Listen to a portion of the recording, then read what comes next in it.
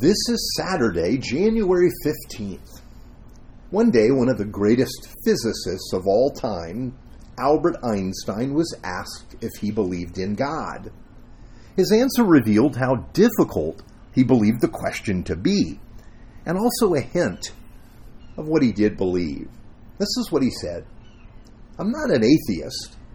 The problem involved is too vast for our limited minds. We're in the position of a little child entering a huge library whose walls are covered to the ceiling with books in many different languages. The child knows that someone must have written those books. It does not know how. The child dimly suspects a mysterious order in the arrangement of the books, but doesn't know what it is. That, it seems to me, is the attitude of even the most intelligent human being toward God. We see the universe marvelously arranged and obeying certain laws, but only dimly understand these laws." Now, I liked what Einstein had to say because he's humble. He knows that science has not replaced faith. He knows that we only know so much. We cannot see everything or know everything. We see enough to perceive order and laws at work in our natural world. Our world had to come from somewhere. There are laws that govern it for a reason, even if we may not know the reason. Now, this week we've been following Ecclesiastes chapter 1 and the journey the teacher is on to find ultimate meaning. And we've learned that the teacher, he's brilliant. He possesses great wisdom and knowledge, but even he cannot get here under the sun from there to the truth about God through knowledge. He cannot get from our world to God. We cannot know the ways of God unless God reveals his ways to us. Here is Isaiah the prophet speaking about just this, quoting the Lord: "For my thoughts are not your thoughts, neither are your ways my ways, declares the Lord. For as the heavens are higher than the earth, so are my ways higher than your ways, and my thoughts than your thoughts." That's Isaiah 55, 8-9. Now, we see this especially in the Gospel of Jesus. This fact that the ways of God we just could never understand on our own. Think about it. First, that God would enter into our world is breathtaking.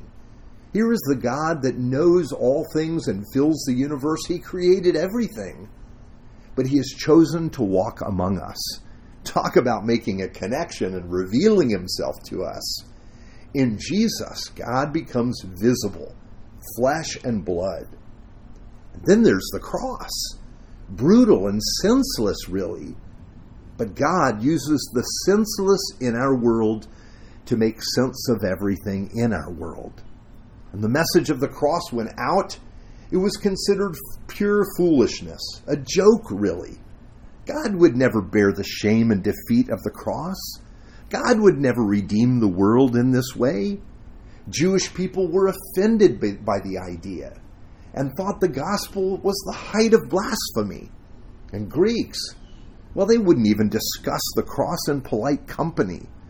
You see, human beings would have never come up with this.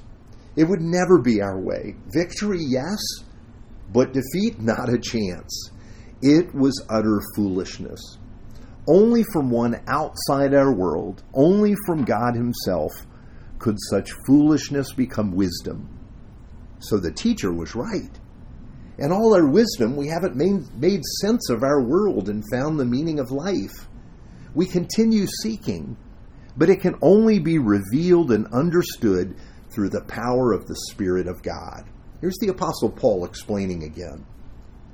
The natural person does not accept the things of the Spirit of God, for they are folly to him. He is not able to understand them because they are spiritually discerned. You remember how Einstein explained it?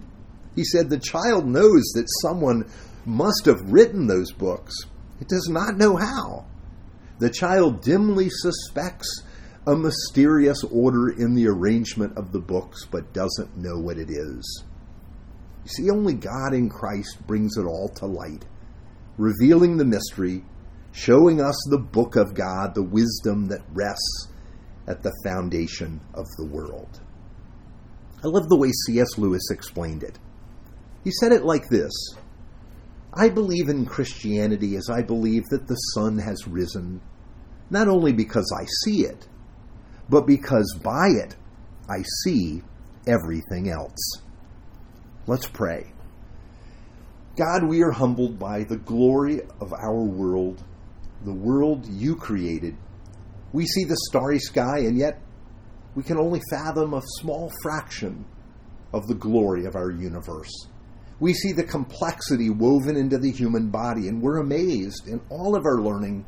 O Lord, help us to worship you. Thank you for making yourself known to us in Jesus. We pray to the praise of your name. Amen.